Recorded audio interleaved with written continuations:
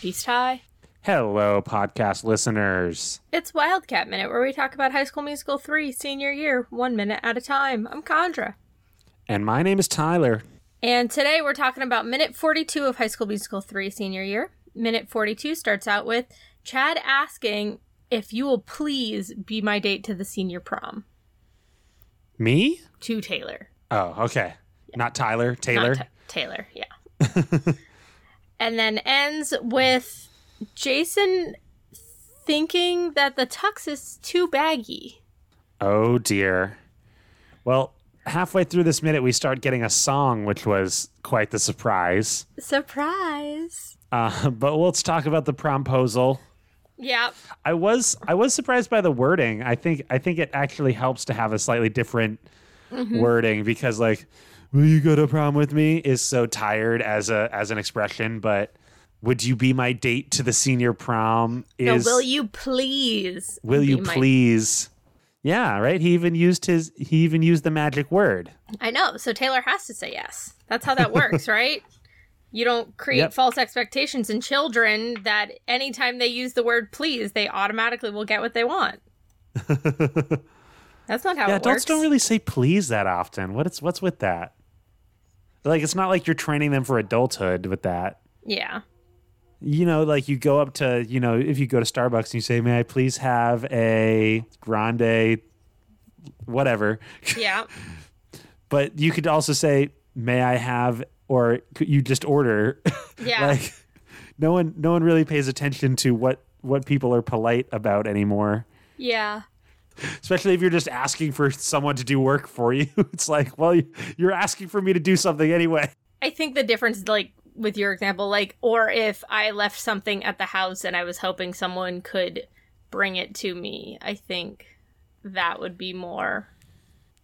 I messed up. Can you please make up for my mistake? Yeah. Yeah. As opposed to, hey, I'm ordering a drink at your Dunkin' Donuts or Starbucks or drink of choice. Yeah, I think that, like, the difference between saying the word please and being polite, they're not, like, equal. Yeah, no, not at all. All right, interesting tangent. So Taylor has to confirm with the gals. Yeah, there's a big awe from the crowd, though. Like, they're all listening in. And yeah, again, unusual for a high school to care about the people who have made themselves the center of attention in this moment. Usually it's like, screw you, I was eating my lunch. Yeah, very Spider-Man-esque. You mess with one of us, you mess with all of us. Oh, I thought you were talking about the scene in the cafeteria in Spider-Man where I mean, there's that too. He accidentally dumps food on Flash Thompson and gets into a fight. I mean, yes, that too. Flash Thompson in that movie, played by Joe Manganiello. Really? Yeah. I did not realize that. I haven't watched that movie in so long. It's been he does not return in any of the sequels. It's just It happens that, you know, Flash Thompson is the name of the character. Yeah. I just processed the Magic Mike movies at my library. Oh. And I had to type his name in. Nice. Yeah. And you said now you know how to spell Manganiello really well? No, I only had to do it once, so. Anyway, so we didn't mention in the last minute that Taylor's sitting at the table with Gabriella and Martha and Kelsey. I guess it goes without saying. We did say that they were the gal pals, so. Yeah, I said that just now, though. No, you said that in the last minute. Okay. Because when they all turned their back on Chad. And Martha has a good smirk on her face throughout all of this. She's like, this is adorable. Yeah. What's nice in this minute is we do get a sort of a look between Gabriella and Troy. Mm-hmm. So it's some of the filmmaking flashes that you can do are like, you know, cut to other people, like see reaction shots and not just like have a wide shot of everything going on. It would have been interesting if we saw like Sharpay looking on from the background, being like rolling her eyes like, this is so cringe or whatever Sharpay would say, because that's not the word that they would use in 2009. Yeah. It's definitely, I think Taylor turning her back on Chad and not just answering for herself in this is really like what pushes me to that the thoughts I had in the last minute, I think are epitomized with her not being able to like answer for herself. Like, what is she gonna say? Huddling up with the girls at what? Like, what is she gonna be like? That wasn't good enough. No. Well, here's the thing: when she huddles up with the girls, right? Mm-hmm. They put all their heads together. If you look closely, they're not really saying anything. Their lips aren't really moving. They're not talking. They're just kind of putting on the performance of like, okay, but let's even pretend still, that that's awful. I think it's kind of funny. I mean, yeah, but also, this is all so dumb. This shouldn't be happening. It's all a ritual. It's all a performance. You're very right about that. Like the boy is standing on his own, and the girl has her pack to work with. Yeah, it's like a lion and the lionesses. Yeah, and so yeah, it's like, okay, let's decide. But there's no decision. Like, they already know the answer. It's just... Do we? At this point, Taylor's been awful. Maybe Chad should just break up with her. I suppose that sort of... If the ritual is, let's make Chad suffer through this a little bit just to have a laugh at him, then that's obviously mean. Yes. But I think the idea of, like, pretending to whisper in a huddle is always funny. I mean, yeah, it is funny, but, like, it's not... It doesn't bring anything to this... scene. Yeah. I don't know if it's an intentional choice or not, but them not talking in the huddle does bring something to the scene for me. Yeah, no, that is good. I'll give you that one. And then we get this sort of like music cue of like... Yeah, there's some intense strings. And Taylor stands up and sort of walks 2 steps over to Chad and says, I'd be honored to. And then everyone bursts into applause. Yeah. Big smiles. Taylor... It is kind of tacky. They hug and then... Yeah, Troy gives Chad his basketball back and he's like, I've got to shoot some hoops. Like... I get shooting hoops is not necessarily a good way to relieve stress because it's not like I guess if it's just a generic word, like term for run around in the gym for a little bit to get this energy out, then great. But like specifically shooting a ball, like you jump once and then if it doesn't go in, that doesn't relieve any tension. Yeah, it could be something with like the ritual element of shooting hoops. Like some people, like we've seen Troy like have okay, I'm going to stand here, do this act. Like there's a repetition element to it.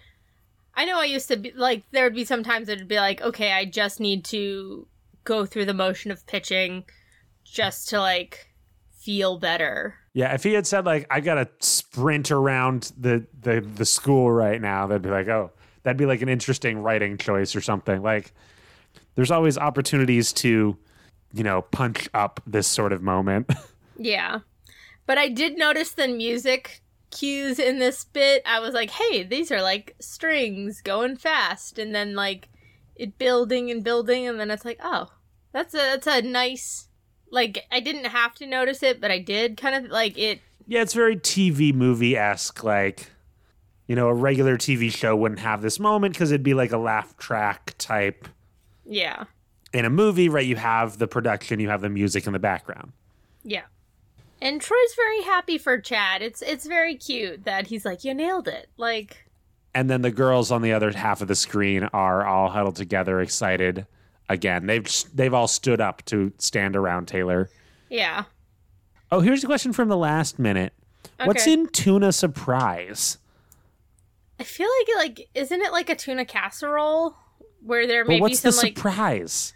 Could be whatever vegetables they've included or. What other things are labeled a surprise? Usually casseroles, just in general. Like, because they're like, oh, these kind of things. You never know what's going to be in it. I'm Googling tuna surprise. I'm also looking up tuna surprise. Because I'm seeing butter, panko breadcrumbs.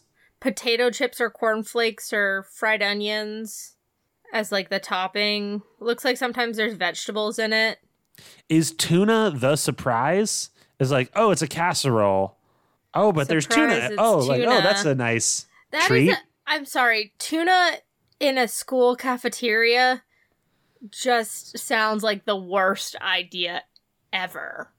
Like, tuna smells so strong, and especially when you bake it. And I'm just seeing butter, panko, Parmesan cheese, parsley, olive oil, mushrooms, shallots, garlic, thyme, salt and pepper, flour, dry white wine. But that's like, this is fancy recipe. Yeah. Half and half, Dijon mustard, tarragon, egg noodles, and tuna. I see nothing in there that's a surprise other than the flashiness of the white wine in this slightly fancy recipe. Yeah. I'm seeing a version that uses Kraft mac and cheese. So now I'm just curious about the origin of like what colloquialism surprise, tuna surprise, of surprise as a food term. I wonder if it has like, I don't know. So this is speculation time. You know, when people bring casseroles to people when they're sick or married or dying or baby or any of those kind of things? Like, at what point was tuna more expensive than your other kind of casseroles that you'd be making, like a shepherd's pie or other sort of meat pies or casseroles, that it would be like, hey, this one's a little fancier. It's tuna. All right. That's my speculation. On the website CookPad, 254 easy surprise recipes. I got egg surprise, salad surprise, tulips Congo inspired pumpkin leaf surprise, blueberry surprise. Is it like a layering idea? Like you see the top layer, but you don't see the bottom layer? It could be. It could be what's underneath this? Because, like, tuna casserole tends to have that, like, bready top. And then you're like, oh, what's the meat underneath? Mashed potatoes and gravy surprise. Surprise, it's actually molasses, not gravy. Yeah, we don't have time to research this right now. But anyway. Call me on Monday and let me do it as a reference question. So then I'm getting paid for it. It's very cafeteria inspired to be like, oh, call something a surprise or call something blank day or blank or taco madness or like something like that. Like, I was just, so I'm reading one of my book group books for this next month, and it is a science-based book. And it's like how certain elements were uncovered in like the history of the periodic table and that kind of stuff. And the evolution of utilizing lead and like tracking lead in certain items and stuff. A guy sprinkled so he like lived at a classic home where like there was a housewife who would make all the food for the tenants kind of thing. And he sprinkled hot lead into the batch the day prior because he was curious if she was reusing the meat day after day, despite saying it was fresh meat every day. And so he like poured hot lead into it. And then like the next day he like used his his detector and is like, hey, there's still lead in this. That is unpleasant. Yeah. I mean, it was the 1800s, so, or earlier. But, just putting sand in your bread and lead in your meat. Sure. Yeah. It's so funny. This book just all the time is like, hey, people used to like just lick so many things and called it science. Like, thank goodness we don't lick everything anymore. Unless you're a geologist. Yep. Then you have to. I only had to lick when I was on my archaeological dig. I only think I had to lick like two things, and I was like, I feel like this is a win. I had to tell if they were bone or not, and I was like, let me lick it. All right. So so we have this interesting matched cut here. Yeah. Where Troy and Chad walk off to the right, and then they sort of walk in from the left. Mm-hmm. Into a new set, and it's actually this like a staged set. Yeah. And we're all of a sudden in a musical number. Mm-hmm. This has to be one of the more interesting transitions or, surreal moments that a High School Musical movie has done. Like, yeah, it's a really cool transition. jumping right into a song and having that sort of artifice of the stage is the setting, and they're singing about getting ready for prom. The song is called A Night to Remember. Indeed it is. It is written by Matthew Gerard and Robbie Neville, and then produced by Matthew Gerard. So, our classic guys doing a song. And this is like a full cast kind of song, too. Like, Kelsey and Martha are singing. Yeah. And Jason and Zeke. And Zeke. It basically, like, the premise of the beginning is, like, Chad... The realization, like, Chad's like, oh, I can't back out now. Like, it's official. It's happening. We're getting ready for prom. Yeah, so with the whole, stage aspect, the idea is that this is both, realistically what our characters are psychologically going through, and it's the performance of the senior year play, or a rehearsal, I suppose. But it's the song that is taking place in the play, and it's the song that's taking place in their real life at the same time, I guess. Mm-hmm. Yeah, and we have two different settings here. We've got the boys' dressing rooms, which is, I don't know about you, but it just reminded me of the Kingsman tailor shop. Just like it's very like rich greens and golds, and it's mostly got like the steps and then like 4 dressing room alcoves in the back. Yeah. Versus the girls' set, which has like a little like mini rotunda stage in the middle, and then like 2 it's doors very, in the back. Bridal. Yeah. Wedding dress venue kind of place where there's like a place for the audience to sit on with the big mirrors for the person wearing the dress to stand, and then there's a few racks of dresses where there's no tuxes or suits visible for the boys. And then I guess you're right, the color schemes of each set, right? The boys' set is a little bit more like austere and like Elks Lodgy. Yeah, it's a rich green and gold, and then the girls have like pale grays, blues, creams. And so they're all wearing the same outfits as they were just wearing in the scene we were watching. Yeah.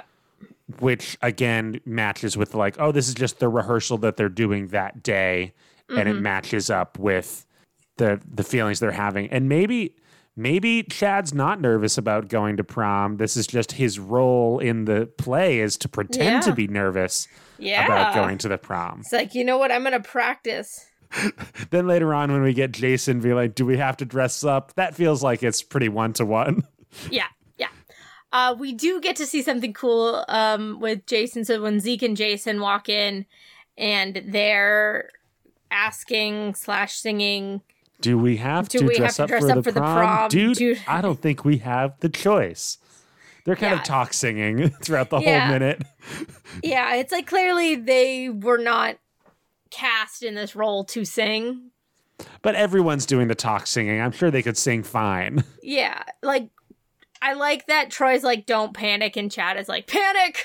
Like that's a good. They do this weird thing where like there's a tailor like measuring Chad. His sizes. Yeah. And she's like measuring up his pant leg like up to his crotch area when he says panic, which is like a weird bit of blocking and choreography to do. I don't know. I was like, why'd you do that? Super weird. Because I mean, if you've never been sized for anything like that before, it is weird to realize how intimate tailors like have to be with your body. Yeah, I just didn't feel like it needed to be in this scene of this movie. That's fair. But like I think it is also kind of realistic for a young person getting form fitted for something where like, because teens aren't comfortable with their bodies. Interestingly, there's a tailor on screen, but it's not Taylor. Taylor's on screen in another flash when all the girls have like these little prom dresses and stuff, and they're like holding them up to themselves. Yes, they're still in their old outfits, but they're holding the dress like over their body. Yeah, and just swishing to see what it may look like on them. And it's mostly Kelsey and Martha like taking the center of attention. The lead, yeah. And here. We've heard Kelsey sing a little, but not like in a solo kind of It doesn't really sound like It doesn't sound like her, no. Alessia Rulin. Or Martha, really. It's weird that they're like, it's the night of all nights. Like, gotta look just right. That's right. Dressing to impress the boys. And I love Kelsey's face when she's like, Yes. I thought that was a good, like, the writer writes the song and whatever. And then the actors have to interpret the song. And we Kelsey do get this, knows her like, character. Kelsey's like, I'm not dressing to impress anyone but me. Well, if she's going to prom with Ryan, it's like, okay, well, I don't need to impress Ryan. Yeah. I also like when Jason and Zeke are singing, we see Jason's version of a promposal, which is a t-shirt. He's wearing basically a blank white t-shirt that's had written onto it. Well, we don't see all of it. We see Jason plus M, and then if you look real close, you can see Jason plus M-A equals prom, ? And so we have to assume that that's Martha. Yeah. There's no one named Mary or anything. Not that we know of. And that would be or a big if there plot wasn't twist. an A, it could be Jason plus Miss Darbus, but that wouldn't be right. No. That would be really funny. That's like Fred and George from Harry Potter asking Professor McGonagall to the Triwizard Ball. Did they do that? What? They did, yeah, in the book. They just asked the teacher? What? Yeah, they had like an argument over who was going to ask McGonagall to the dance. And then McGonagall's like, boys, no. Okay. I don't remember that specific detail. That's disturbing. So, yeah, it's we don't get a lot of the song, but it's clearly like a prom preparation kind of song. Like the boys are trying on tuxes and suits and asking, like, Chad asks, should I go vintage? Classic, vintage, or plaid? And he's wearing a plaid. Classic versus vintage is a difficult distinction. What do those mean? Classic would be just like your black and white. Maybe vintage is a white on black, or like, I guess classic implies like a modern classic and vintage implies like an older classic, but classic can also describe an old thing too. Yeah. So yeah, but he's wearing a plaid one, and Zeke's just wearing like a paisley tux. Like his is weird. It's like tan and got ruffles. Like the boys are being done dirty here. I didn't get a good look at Zeke's. Because he just says, "Where's the mirror?" and then it cuts over to Jason. I think this tux is too baggy. Who's wearing an oversized tux and has got like his little arms dangling. No, they're all wearing very like weird choices that like no teenage boy would actually wear to a prom. Yeah, it's like Hollywood prom. Like, this is not what you get from Men's Warehouse. No. Yeah, we get first glimpses at like some of the dresses the girls are considering, and then the boys with their joke tuxes. And it's interesting. Is this meant to be like the night, like the couple hours before prom, and they're like getting ready the day of? I think, or is it just like generally like picking out your outfits? I think it's generally picking out your outfits and like, okay, what are the expectations and what am I doing? I think there's some broad generalizations about how boys get ready for prom and how girls get ready for prom that are on display here. Absolutely. If you'll allow me to make some conjectures. Sure. So at this stage of like picking out outfits, it's a little fun for girls because they get to see all the variety of the dresses. Maybe it's stressful because it's expensive and there's pressure for you to look just right. But it's sort of like exciting. For boys, it's like, I have no idea what I'm supposed to look like, and I have no expectations of how this is going to go. So I'm just sort of guessing what my date will like, or guessing what looks good on me because I don't have any experience. But then when you get to the night of prom, it sort of reverses.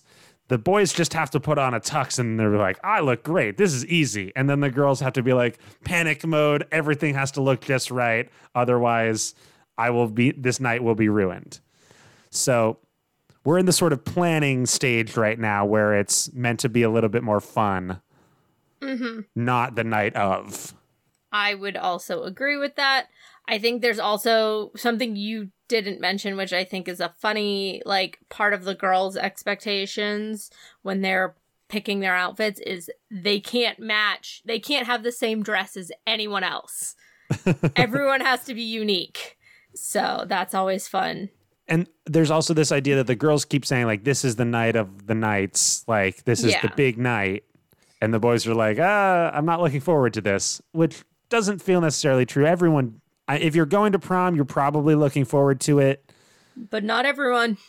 Not everyone is, but that's an individual basis. It's not like boys hate prom. Yeah. So anyway, anything else you want to talk about? We get more prom in the next minute, so I think we're good for now.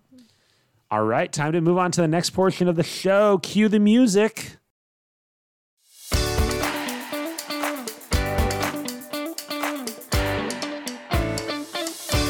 It's the DCOM segment where we talk about another Disney Channel original movie or a Disney theatrical movie.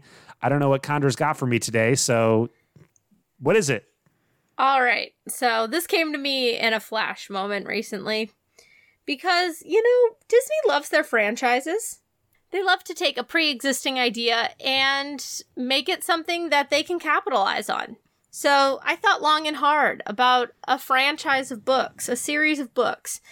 And Tyler, I would like you to make it into the next big franchise. Okay. If you would please, the 3 books written by Patricia McLean, I can never pronounce her last name, the Sarah Plain and Tall series. You can genreify it. You can give it its classic Western vibes. I have no idea what Sarah Plain and Tall is. Oh, it's a mail order bride story. What? What? Is this written for teens or kids? No, it is adults? a children's book. I read this book in 1st grade. So it is a series that centers around the idea of a family living in Kansas, in the Plains area, that there's a young daughter, there's an older brother, and a baby brother. Their mother died giving birth to the baby brother, and the husband is very sad. So he decides he is going to look for help to raise his children from the East, and sends out a ad spot in the newspapers, and this woman named Sarah travels across the country to be part of their family to help raise the kids. At first, it's kind of like a nanny situation. Then it ends up they fall in love, and it's a story about the family growing up in a harder conditions and being alone. So it's not literally a mail order bride. It's more like a nanny. The ad reads more mail order bride, but it's not from another country. It's more like when Western Manifest Destiny West travel, we don't have enough women out here, let's ship some women out west. Now, when you say the East, you're saying the East Coast of America and not yes, quote unquote, the Orient? No, I'm meaning the Eastern Seaboard of America. All right. Because mail order bride also has that other connotation. Oh, absolutely. So I was just making sure I understood the tone. Good. So, okay. And it takes place in settler, 1850-ish. Yeah. Part of it so it's too Little is House on she's the Prairie. a teacher. She's formerly a teacher and brings them education and enrichment opportunities where. Did she used to be a nun too? No, she did not gifted musical nun. No, it is not Sound of Music. But there are 3 of them, and they're all them growing up and dealing with environmental challenges. And so Sarah's the name of the wife, future wife, the young / adult woman. Yes, yeah, the 20-something woman who comes out west, who is very homesick, and it's even got a little bit of Beauty and the Beast vibes in that she's I can't go home, but I really want to go home. My sister is pregnant, and is it episodic, or is it No, it's a traditional novel where, well, the first one is and the second and third one are too, but it's your someone out of place in a new area and trying to figure out how to fit into a family. And why is she plain and tall? Because that is part of the description. So when she writes a response to the ad, she's I am plain and tall. Like, that is my description. So when I get off the train, you know how to find me. All right. But there's no pun there about like the plains of Kansas or something? No. And her name's just Sarah. Yeah. And there's 3 kids and then like a dad. Is the dad like a curmudgeon or is he like he's a little he's just very sad. And then he has to have his heart thawed by Sarah and the kids again. So it is kind of like Sound of Music in the sense that like the dad's kind of he's not like wealthy or like he's just a normal dude working. Is he set in his ways or is he? No. He asked for someone to come out and like open to. All right. He just hasn't connected with anyone for a while, so he needs to come out of his shell. Yeah. All right. So I thought you knew what this book series was because like Sarah Plainenthal won the Newbery Award and like it's a pretty famous like book series and stuff. So I figured you knew what it was. No, it sounds like we could cast this. Okay.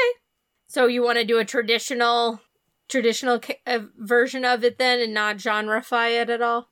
I mean, there can be it can be a series and there can be a Halloween episode. I don't really like. No, it's fine. I don't see what genre to put it in other than like, you could Riverdale it up a little bit, but okay, no, that's fine. If you would have known, I would have guessed you'd have gone like a space route with it, like a sci-fi kind of. Oh, but let's just go. Let's cast it. Yeah. So we need like a 30 or 40 something for the man. Yeah. For some reason, the first name that came to mind for me was Alan Tudyk as like a Disney workhorse, although he's 52. Yeah, I don't think he would quite. If this would have been made in like the 90s, yeah, I think he would have been a good cast choice for it. Or the mid 2000s. Yeah. So who else is a classic like Disney middle of the road? This is the sort of thing that like Josh Peck would do these days. Oh yeah. But he's almost, he's 36 years old, but he's almost too young presenting.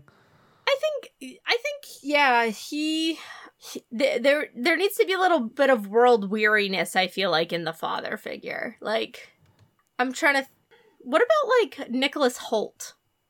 Cuz I think Josh Peck is too funny. Nicholas Hoult is also too quirky though. Okay. Josh Hutcherson. Hutcherson could be good. I think he would be good. I mean, he's a good like everyman type. Yeah.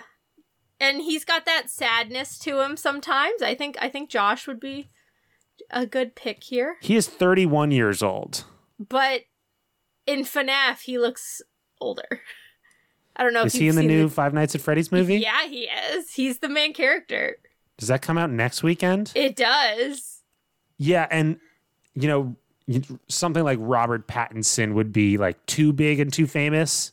I think Josh Hutcherson has the appeal of like he is from Appalachia, so I think he could pull off like a farmer vibe. It's so weird because these are like young actors that are now like in their 30s.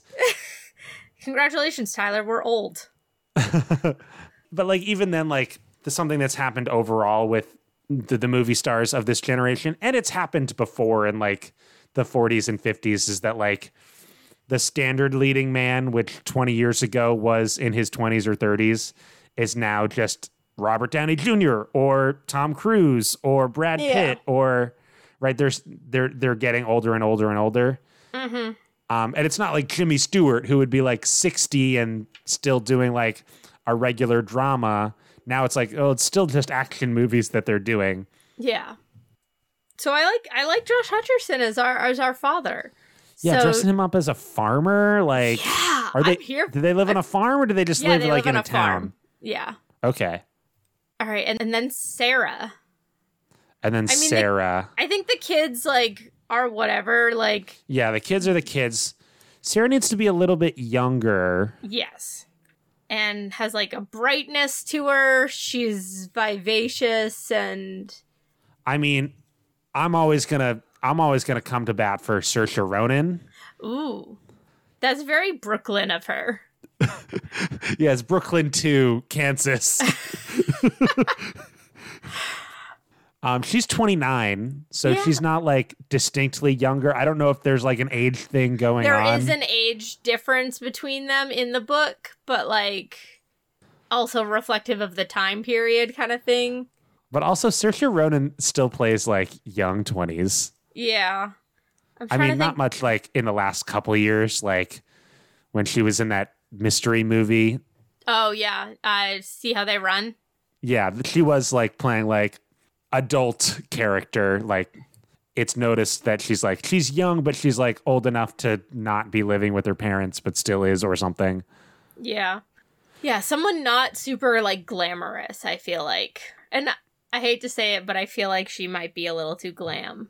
Yeah, and Florence Pugh is also flawless. too obvious. She's 27 years old. Yeah. Millie Bobby Brown is still 19. This But doesn't really seem like her vibe, No, it doesn't. obviously. So now I have to Google actresses in their 20s, which is something you love to do. Haley Steinfeld could work for this. Yeah, I actually think she'd be that might be fun. Because she has a lot of energy and, like, good vibes about her. And she has, like, West in her origins as an actor. She was in True Grit. Yeah. Back in the day. Yeah. I actually like that cast a lot. Josh Hutcherson and Haley Steinfeld. And they do feel enough like they're from a slightly different generation. Mm-hmm. Even though there really is only a 5-year difference. Yeah. Yeah. This is pretty, star, like I'd say these are slightly bigger actors than Disney would necessarily get, but I guess if it's like the two actors they're banking like a movie or like prestige TV show around, then it's about right. Yeah. So, just for clarification too, there was a TV movie version made in the early 90s, but it didn't really get anywhere. It had Glenn Close and Christopher Walken as the main. Oh boy. Yeah. So, I think going with a more sincere cast gives some groundedness to it. It's interesting because Hutcherson does feel too young almost, but don't want to make it weird. Like I think they're trying to do both ways. Like they want it to be like true to the story where it's like an older guy and a younger girl, like adult girl, woman. Yeah. Yeah. But also like they want to have like the two hot stars on screen together. Yeah, I totally imagine kind of like the sepia tones of Holes when they're back in time, like the origins of Kate Barlow, and like there's that like filter on it. If Shia LaBeouf wasn't a bad person, he's 37. Like this would be a role that he could do. Yeah, I just don't know if it would work. I'm not against Josh Hutcherson. I think Josh Hutcherson's the good cast here. I'm Haley Sittenfeld. I'm like not against, but I'm just also at the same time like I don't know. What about Dave Franco? Do I know who that is? It's James Franco's younger brother. Okay. Was he in like Pitch Perfect or something? He's in Now You See Me and 21 Jump Street. Okay, so it's probably 21 Jump Street. I know of him. What about Rupert Grint doing an American accent? Oh, yeah. I'd be down for that. That'd be a good one, actually. I think he would actually be really funny in that. Like, that'd be a funny... Is it comedic or is it like... It's not. It's very sincere. It's like Sarah is sad sometimes because she misses her home. The kids are sad because, like, their mother is... Netflix made Anne with an E, and that's Anne of Green Gables. Yeah. And that's very, like... Very, very sincere and like, it's shot in a sort of a prestige-y, like, vivid colors way. And it's like, dramatic and melodramatic in all the right ways, I suppose. Mm-hmm. And I suppose this is just Disney's equivalent of that. Yeah, but I don't think it, like, I think it could be a movie. Like, I don't think it necessarily has to be a TV show or anything. There's like the book's not very long or anything. It's more character growth and development. It's all these interactions between these people. Yeah, it's not the type of thing that people, it's not like the sort of mid-budget movie that they make anymore. Yeah. I would argue that they should make those, but when I was trying to realistically imagine it in my head, I was like, this feels like a show that they would try to do and that no one would watch. Yeah. Yeah, but it's not flashy or bit like it is kind of on your Little Women or your Anne of Green Gables movie style where it's just like, yep, it is. Even I think Jane Austen's a wrong comparison because like just time and place are so different. That like characters interacting with each other, having these moments, like it's living in the setting and it's letting the interactions be the center of attention as opposed to like a plot per se. Yeah. All right. Well, I think we talked about it. I don't know much more to say. I think casting is always an interesting exercise. Well, thank you for dream casting, Sega dream casting. Oh boy. All right. Well, that was minute 42 of High School Musical 3 senior year and our cast of Sarah Plain and Tall. Is Haley Steinfeld tall? I don't think so. That probably should have like led our searching a little more. Yeah, we should have just picked the girl from Tall Girl. You know, Anne Hathaway, if she was not, although she still looks the same as she was when she was in Princess Diaries 1, so. Haley Steinfeld is 5'8". So she's not really tall per se. And Josh Hutcherson is 5'5". Well, she's taller than Josh, but Josh is notoriously short. But I think we got it. Jennifer Lawrence is only 5'9". Yeah. Speaking of people who have acted opposite of Josh Hutcherson. What about the girl from Bridge to Terabithia? Is that Anna Sophia Robb? I think so. Well, she's 29 years old and she's 5'0", so. Oh, never mind. Darn. So she's not tall, but it would be cool to have them reunite in a movie. That would be. Although I don't know how much she acts anymore, so. I don't think much at all. Well, we went back into it, so I'm going to try and wrap it again. Until next time. People can find us on social media, on Instagram at Amateur Nerds. Or on Tumblr at Wildcat Minute. You can send us an email to amateurnerdspresent@gmail.com. Yeah, let us know your favorite blonde actress from the mid-2000s. Dakota Fanning? Ooh. Elle Fanning in The Great is just so good. Or if you have any movies or properties that you'd want us to dreamcast, we're always happy to take ideas. Special thanks to our artist, Theo Golden, at tgoldenart on Instagram. And our musician, Joe Winslow, whom you can find at joewinslowmusic.com. I've been Condra. And I've been Tyler. We'll see you next time to find out if this song becomes interesting. You can bet on it.